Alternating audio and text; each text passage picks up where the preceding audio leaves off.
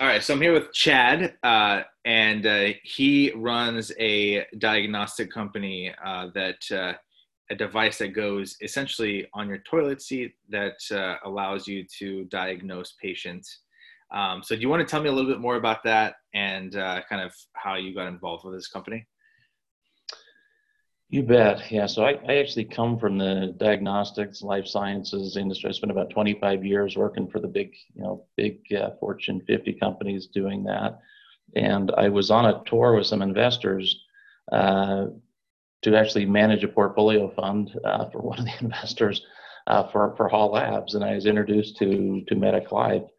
And when I saw the capability and the elegance of the solution, really to get after some of the biggest challenges from a chronic disease standpoint, it just blew me away.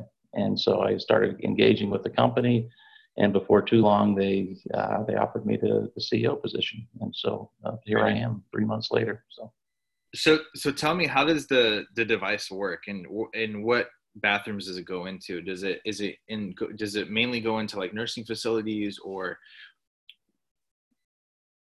Yeah, so I guess the easiest way to think about it is there's several products, Yeah. and the, the first problem we're trying to solve is early detection. So if you think about 70% of our healthcare costs are preventable illnesses. The problem is majority of people don't know they actually have it. If you think about uh, people that are pre-diabetic, it's almost 88 million U.S. adults are pre-diabetic. 8 in 10 don't know they have it. Wow. Same with hypertension. Same with usually if you have those, you have chronic kidney disease. And so that's really the first problem we're trying to solve is a very simple solution so that, and basically every time you go to your bathroom, you're kind of you have valuable data that's just going down the drain. And so that's what the first part is, really early prediction. So we're predicting risk of these diseases, making sure that the user or the patient knows about them, as well as connecting with their primary care providers. Uh, as far as the markets we're going after with that is the consumer market, as well as uh, senior living facilities, so independent as well as assisted living where chronic diseases are so high. Retail clinics is another area of focus for us. Again, just the move from primary care to retail clinic to get, basically what the primary care physician does is another market that we're going after. So Um, how does it diagnose patients? I'm kind of curious as to how it actually works. Can you go a yeah, little? so like the first product, then we'll get into the second one, is actually once you already know you have a disease, it actually monitors the effectiveness of your treatment. So it's very accurate diagnostics.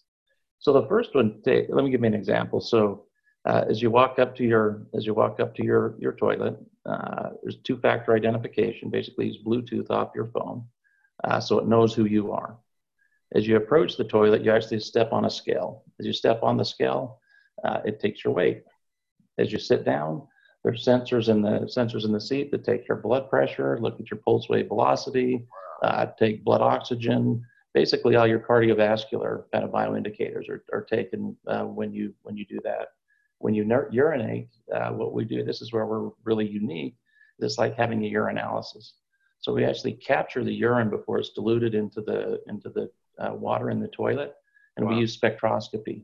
And so we're looking for things that are in your urine that shouldn't be in your urine, like, for example, glucose, if you're talking about diabetes, or ketone, creatinine, albumin. We're looking at all the different things you would do if you're you're going into actually to your doctor. You're having a urinalysis, looking for proteins, looking for other things. That information, along with all the other bioindicators, I mean, we're looking at over 100 different bioindicators. We actually build risk models, and these are medically accepted risk models. And so that tells you basically, are you at risk or not of these diseases?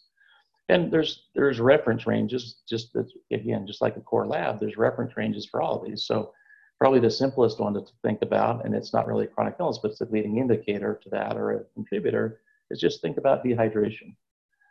That's just the specific gravity of your urine. Basically, how much water to urine, the ratio in there. Very, very clear ratio, reference levels of when you're hydrated, when you're getting dehydrated, or when you're clinically dehydrated before it's a problem. And so we can measure those very, very accurately. Same, of course, with hypertension.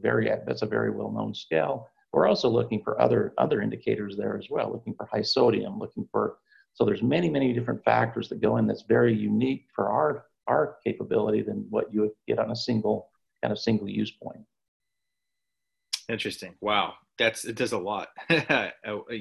Initially when I heard, that it's a diagnostic platform that gets put into restrooms, I wasn't sure it did all that essentially.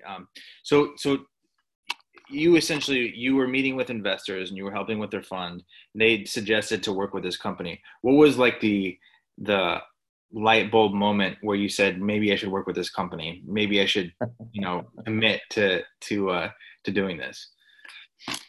Yeah, I mean, having spent so much time in the big box and the point of care diagnostics, one of the biggest challenges of getting into the home or getting to where it's useful, outside of a lab, is just making it simplicity, completely simple, passive. It kind of takes the human factor out of it, whether that's a clinician or a lab provider, or especially the patient.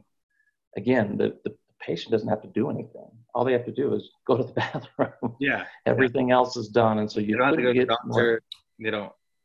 No, nothing. I mean, it's all the data and it's longitudinal. So every time you go, I mean, just take an example. And this is like hypertensive. I'm hypertensive, and I didn't know that. I was one of the people that didn't know it because I'd go to my primary care physician once a year. He'd take my blood pressure. Sometimes it'd be high, sometimes it'd be low. He'd ask me, is your blood pressure high? No, I don't think so. And so nothing was done. I had a really good primary care physician finally in one of my moves when I moved from San Diego back here. And he's like, you know what? I don't like the looks of this. Go home and track your blood pressure for 2 weeks. I want you to do it 3 times a day and then come back and give me that data. I don't have enough data on one visit to make, to see what's going on. And so that simple app, took my blood pressure 3 times a day, come back and he said, oh yeah, you're hypertensive. We got to get you on a course of treatment. Then he used that course of treatment, as we were trying the drugs to get my blood pressure, stabilized, using the same thing. You need that longitudinal data. You need a history of different times of day. If you think about diabetics, of course, the first thing in the morning, the fasting, looking at glucose is the best time to do it, and through the course. So you get this history of all these different bioindicators against these risk factors. And it's simple. You don't have to do anything. That's what drew me in. It's like, this is so elegant, so simple. So when you your doctor, how long would it normally take for that to occur? Like for him to get all that data to be able to treat you? Well, usually you wouldn't have it, right? Unless they did a wearable or something, which they barely do. So you'd actually go in. It might take years. You may never find it because you go in and you have your blood pressure taken once. Yeah. And if it was a little on the high side, it depends on that day. I mean, I look at mine during the course of the day, even then, and there's certain points of the day that it was fine. It was in a normal range. It might have been in the elevated range, but it definitely wasn't hypertensive. But then in the afternoon, evening is when it's really high for me. If I'd have been to the doctor then, that's when they would have flagged it. But again, that's the difference is you can't take one data point. You really need that history of data. And normally you can't get those data points. Wow. So this is really interesting. So how do you plan on commercializing eventually? Does this require FDA approval or not? Yeah, so there's 2 different versions. So let's call the business to consumer, which is the one we've been talking about, which is one that can go right into anybody's house, or and then there's the business to business where you go into like IDNs or primary care physicians, retail clinics, wellness centers in senior living. That does everything the first one does, but it actually has a point of care diagnostics right on board. So you can run assays. And so what's that for? It's not only for the screening, it's also, or for the early detection, is to be able to screen people during the year. So you can actually do a test. You can chronic kidney disease. If you're hypertensive and you're diabetic, you're likely going to get, you're going to have a higher likelihood of chronic kidney disease. So your doctor would normally, depending on your progression, either once or twice a year, would screen you for chronic kidney disease. You can do that now. You don't have to go to the doctor. You don't have to go to the core lab. You can actually do that screening, right in for example, an assisted living center, right in their bath. They don't have to do anything. They just have to go to the restroom and actually get the result. Same with cardiovascular disease. Same if you think about COVID-19. We have panels of SARS. It's that we can actually detect, and do testing there. But it's lab accurate. It's anywhere from antibody based to real time PCR based diagnostics. Well, what I love So about that one's what I love about this very is good.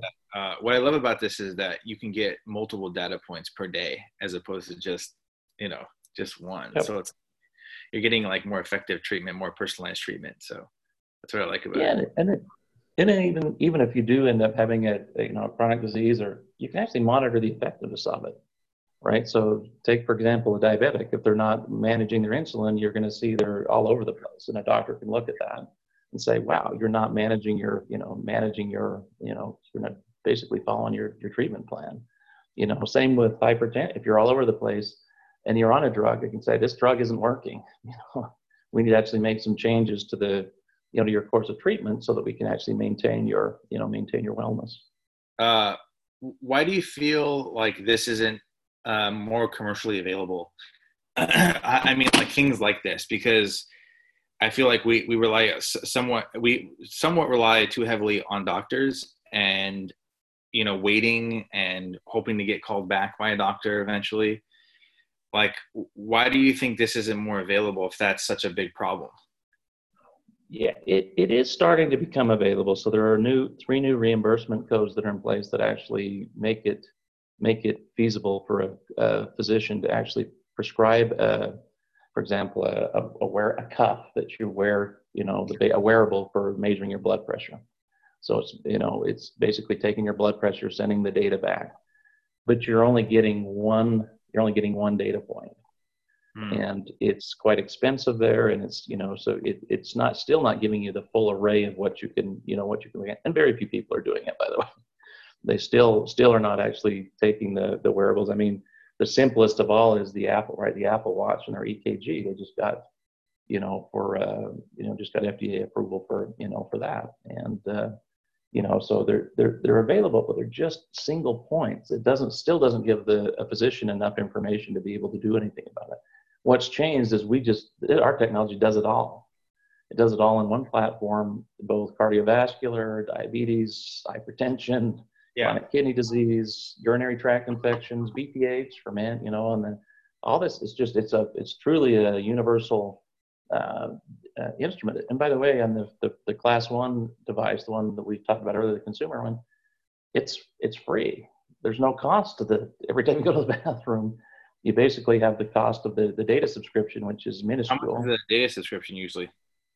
There's different plans. For an individual, it could be as low as $12 a month, or you could pay it annually. For families where you can have up to 5 people, it's like $30 a month, anywhere from 20 to 30. It depends on the level of diagnostics and prediction you want. And how much would it cost to go just to a doctor? How much would it cost to do all the tests that your device provides? How much? Well, it would cost a lot. It's and a lot of it's covered by your insurance, but you still, I mean, we've been doing a lot of health and economics research on that, and these people are still spending out of pocket beyond their insurance that they're going. They're still paying north of $1,000 a year, just for the copays and the bad course of treatments that they're on as well. So now you're going to make this commercially viable to facilities, but are you going to make it viable to individuals? Like, can they just buy your device? They can. Yeah, so we have the 2 versions. We have the class 1, which is basically replaces your toilet. So you can go to Lowe's, Home Depot. Wow. We have channel partners actually that are, I'm not going to say who they are because they're investors on, that are kind of the top toilet manufacturers, and that are kind of on the that will that of course this will be part of their platforms. But we get the channel. You can buy it e-commerce. If you go to Maynard's or whatever, you can just go online, Amazon, and you can buy it as well. So wow. But aren't you guys are pre-revenue right now, right? Or we are. Okay. So we're Series A. So we're raising now. This first product is scheduled to be out at Q4 2021. So about a year and a half away from first commercial product there. About a year later for the B2B version that has the full diagnostic class 2. So it's a little longer regulatory cycle. So it'll be about a year lag from that. So. Got it. Yeah, I feel like we need more things like this. The healthcare system to some extent is very archaic, you know, and and it's still stuck in the past, you know. Yep. And so, you know, devices like this that are brought to the forefront are definitely very, very helpful. So you mentioned you're hypertensive, right? Um, Mhm. when did you find out? When did you find that out? And do you feel like if you had this device that you would have caught it earlier and you probably could have treated it better?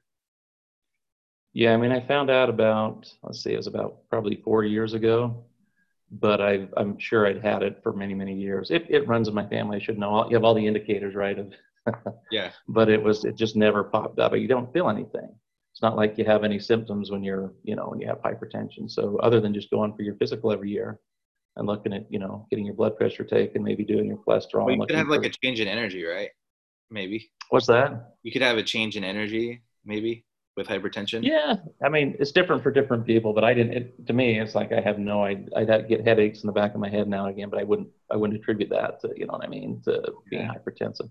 Yeah. Had I had this, of course you'd have known right away because, there's very clear scales of when you're pre-hypertensive or hypertensive, and since it's getting measured every day, you're gonna.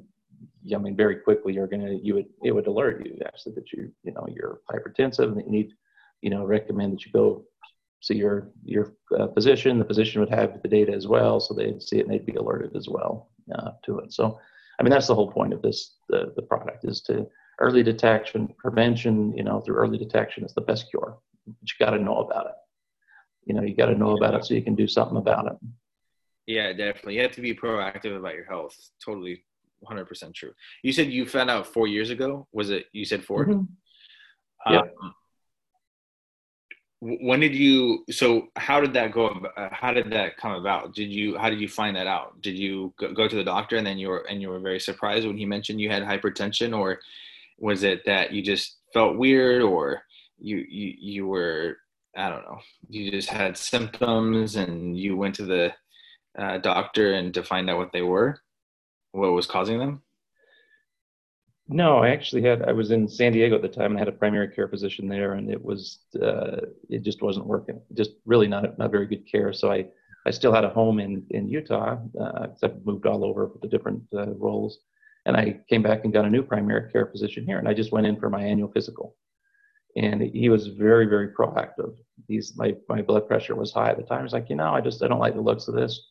Again, Yeah. I'm just going to run some more, he just took proactively said, hey, can you just do this? Just measure. You have a blood cuff. If not, I'll give you one. But if you do, and I did. I'm like, just measure it. 3 times a day, morning, lunchtime, and before you go to bed. Just keep that information. Just write it on a piece of paper if you want, or however you want to do it, and then come back in 2 weeks and let's just take a look at it. And so that's what I did. And so, it was very clear, even for myself, after a week of of measuring it, that there was something needed to change. And I'm not as healthy now, but at the time I was actually quite healthy, which was even more concerning because I was exercising every day, and Right. with cardio and weight, and it You was don't feel it had still anything high. to do with So. you don't feel it had anything to do with your diet or anything like that? Oh, of course, but again, at the time, my diet, my exercise, I was 25 pounds lighter than I am now, and working out an hour a day. And my food I've always been a pretty good eater. I don't eat fatty foods, or I'm always watching my cholesterol and other things. So I'm kind of health conscious that way. Eat a lot of Yeah. greens and fish and things like that. Just that's what I like to do. But so again, that was even more concerning because it wasn't that I wasn't healthy at the time, and I wasn't eating right. It was, so anyway. Yeah.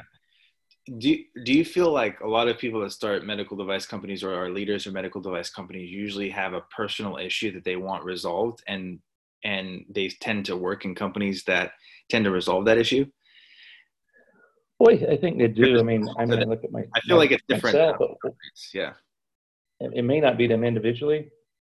It may be somebody in their family. I'm a purpose-driven individual. I've worked in medical devices and diagnostics my whole career, which is 27 years, Wow. and it was everything from HIV, finding cures for HIV to, and devices to, prevent the spread to, in the life sciences side, it was really, I grew up in most of my life in southern Utah, and there was the downwinders. I don't know if you've heard of that, but when they did the atomic testing in the 60s and 70s, all the radiation would go into the, in the surrounding states there, and the kind of areas, and my family was part of this. So I have a very, very high prevalence of cancer in my family, and a lot of deaths, and even sister-in-laws and others that have ended up, getting cancer. So I was very driven to work on cancer therapy, to make cancer like HIV is now, almost a chronic disease, right? Before it was a death sentence.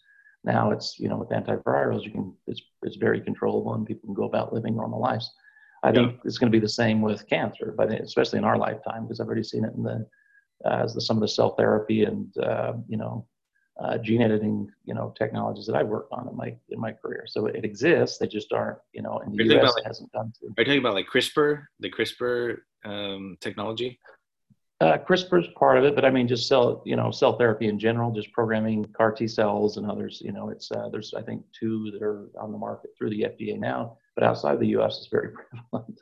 Example: my mother-in-law passed away of multiple myeloma, which is a blood-based cancer, no cure.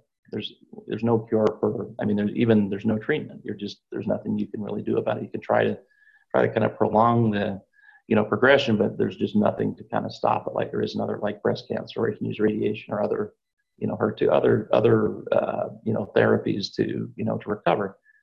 We worked on a cell therapy, a CAR T cell technology with a group in King's College in the UK that actually out of 5 years post taking the therapy, there was roughly about 90 individuals that were part of that. They were all stage 4 cancer with multiple myeloma, only 2 relapsed. Everybody else was completely clear. So it exists. There's a lot of risk associated with it. So there's long regulatory cycles and hurdles to get to that. So it does exist. So, but the point being, I was passionate about, personally about, having cancer being so prevalent in my family, is working on, cures for that. So I think people in medical device and diagnostics, I think they're purpose driven. I think they're actually trying to, do better things for people and also their own families. How close are we to being able to diagnose cancer in the way that you've fleshed out, and how long before we have a cure for it, do you think? Well, it depends of course on the cancer, but we already have quite a few. They're just very expensive and tied up in the regulatory cycle. So it really depends on the cancers. But detection, let's separate the two: detection and cure. Taking care of the cancer, or curing the cancer, are two different things.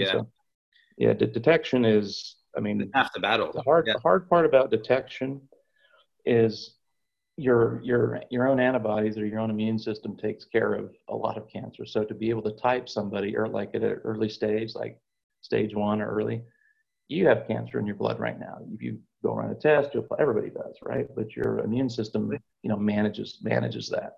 So it's hard to say. That's kind of the clinical dilemma. It's hard to say if, a person, just because they have cancer in their, circulating tumor cells, for example, through your blood, if they would ever have cancer.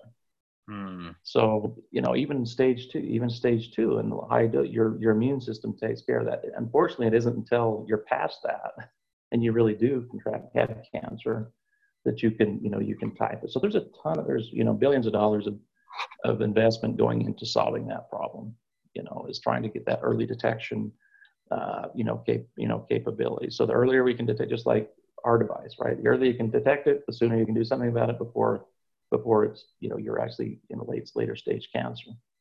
Yeah. Curing it is a lot further along, because it's, again, using the same thing. It's using, basically gene editing of cell, or, cell therapy, where you know exactly what you're trying to target.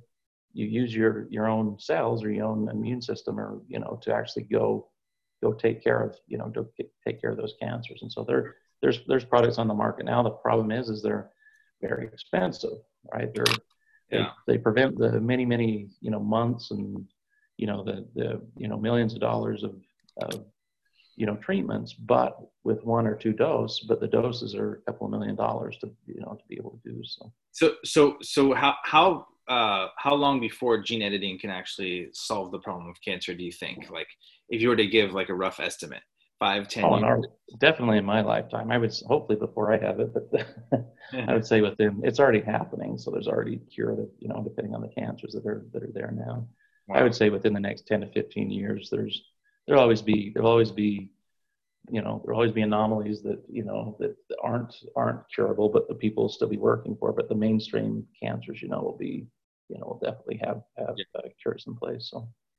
So, Medic.life, is this like a lifetime journey for you, or is this eventually going to be an exit for you, or like what are your plans with this company that you're working with now?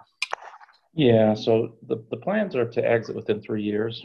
So it's really to stand it up. It's been a technology company with kind of missing the strategy, and actually the market data to kind of validate the need and willingness to pay and all that. And so that's really what I've done, is come in and really put a clear strategy in place.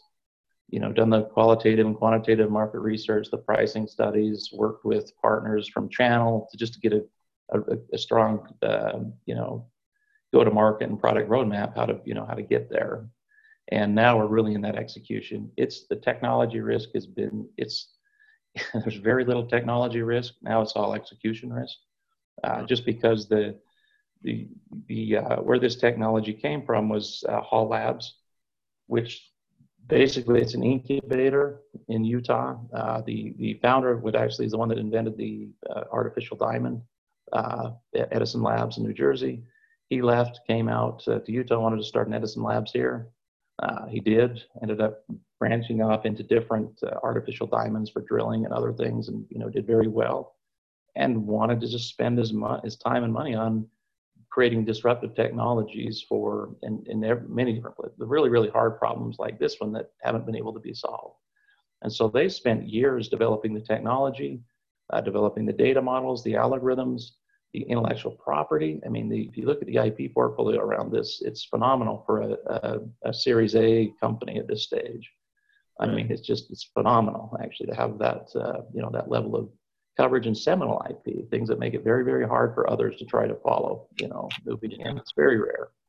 What hasn't been there is just the strategic thinking and getting an organization in place that with the regulatory capability, with the ability to be able to get this to market. And that's where we are now. So. Do you feel like people in the healthcare industry or life science space, they're a little bit more sophisticated than the average CEO in other industries, just because the approval process takes so long? The educational component that's attached to it is just extensive, but you have to. Do you feel like that you have to be a little bit more sophisticated regarding business to be able to break into the healthcare market? Do you feel? No, you just have to be smart about how you manage your risk, like anything else. I mean, if you look at our portfolio, there's a reason we're going into, kind of the minimally viable product, getting into market quick, because it's a class 1 device, very, very impactful, very accurate on diagnosis, but also very, very quick through the FDA. Lots of predicate devices so we can go through. So that's by design. It's very easy to generate the collateral, information for people to say, for physicians and others to say, wow. I mean, because it's real-time data versus where we're taking baselines from individuals, So it's very easy to create the clinically relevant data for people to make purchase decisions on, or, have an opinion, towards. But that's by design. If we went to the business-to-business model, which is more like a traditional point of care instrument, but does many, many assays, that's a very hard thing, right? You're at a class 2, again, very clear predicates, but it's a much more rigorous regulatory cycle. And it's a little more challenging too on the go-to-market, to have the data to be able to kind of back up, just like any other device, any other diagnostic device. You talked about qualitative versus quantitative data. What data did you gather that helped you decide to work with this company, or that helped you kind of create a strategy to commercialize? Yeah, I mean, one of the first thing before they actually offered me the job, I said, all I need to do give me a couple of weeks to due diligence on the company. It looks great from the outside, but I want to see what's under the covers, you know. Yeah. And it just so happened at the time there was a company looking to acquire them, so they had a data room and kind of a lot of information available to be able to dive into, you know. And so it didn't take long to you know, going through that to understand, you know, there definitely is an opportunity, but what was missing was the independent market-driven data that kind of backed that up. Yeah. And so that was the first thing coming in. It's like, all right, I just having done this for so many years, I know the problem it's not easily solved. There's not clear substitutes. There's not all the things you want. The market's big and growing. It's relevant, like all the things that you look at from a market, but there's no independent data. So I've worked with the company OSG in the past, Optimal Strategic Groups out of Philadelphia. So they do tons of qualitative, you know, as well as quantitative, you know, research around really the relative importance of different benefits, price feature elasticity, willingness to pay, adoption, all those things that, again, in the target markets that we're going after, so that as I sit down with an investor, it's not just me or saying that this is what I think, right, and this is our hypothesis. We actually have the kind of the market-driven data to say, look, here's the, you know, here's the, you know, where the adoption, here's where the pricing, here's why our portfolio looks the way it is, the way you know, we're targeting this market over the others. It actually has the, you know, the independent market data to kind of back that up. How many medical products do you feel like are commercially viable that would help a lot of patients that haven't been approved by the FDA yet, but have shown obvious signs of efficacy? Do you feel like that's a problem? Now, I understand everything has to be regulated. You know, you can't put bad products onto the market, but do you feel like there's a lot of medications or medical devices that have shown efficacy that haven't been put on the market because of the long process, the long drawn out process? Yeah, not so much. Well, I mean, there's some PMA devices that take really long, you know, that you know, in cardiovascular and others. But I would say in general, medical and diagnostics can get through quite easily, especially with CLIA. We just saw it with COVID-19, right? Because most labs are CLIA labs, meaning you don't have to go through the regulatory kind of hurdles. You just have to validate your, you know, your process and, you know, control that, make sure that it's continuous. So those are, you can navigate those quite easy, and they're very well known. Where it's a problem right now is what we were talking about earlier, is the cell therapies, the gene therapies, the other. They're just, U.S. is so far behind because we're so risk averse on, you know, getting through. It just takes forever and a tremendous amount of capital to be able to get through the, you know, the regulatory cycle. So what ends up happening and is similar to the companies I've worked for. We go outside of the U.S. to do all of our studies. You know, so we actually generate the data so that we can actually get to the patient populations we need to, and then have the data to come back to be able to do some of our finds. And it still takes forever. It still takes forever to get through. So that's where they're, you know, that's the kind of the challenge with our regulatory process right now, is more in the you know, in the cell therapies and the, you know, gene therapy areas, which there is higher risk, you know, associated with those, but there's also much higher outcomes, you know, from a therapeutic standpoint. Yeah, definitely. So gene therapy. So do you feel like your medical device will be used in tandem with some gene therapies eventually? Like, do you feel like, you know, you get this data, like a week's worth of data, and then, you know, the diagnostic platform tells you have very severe hypertensive, you know, symptoms, and then you'll be able to change a gene or whatever the case may be, and it will resolve the issue. Do you feel like it will be that quick? Like, do you feel like there'll be technology where you get diagnosed and then you can fix it right away with some type of gene technology? Yeah, I mean, definitely. I mean, that's our strategy is they're all biomarkers, right? Biomarkers are used for two things: is to find out if you have it, you know, predict if you have a disease, and the second piece is to make sure the therapy you're taking is doing. And our second platform has that capability. I mean, everything, all of our multiplexed assays are based on, you know, 6 to 10 biomarkers that we're, you know, tracking. So would that be helpful for a pharma company developing gene therapy or cell therapy? Of course it would. They're going to use that not only for, you know, upfront for doing drug discovery and developing. I mean, what a better platform than have people as part of that study just use the bathroom every day, right? You're monitoring those biomarkers.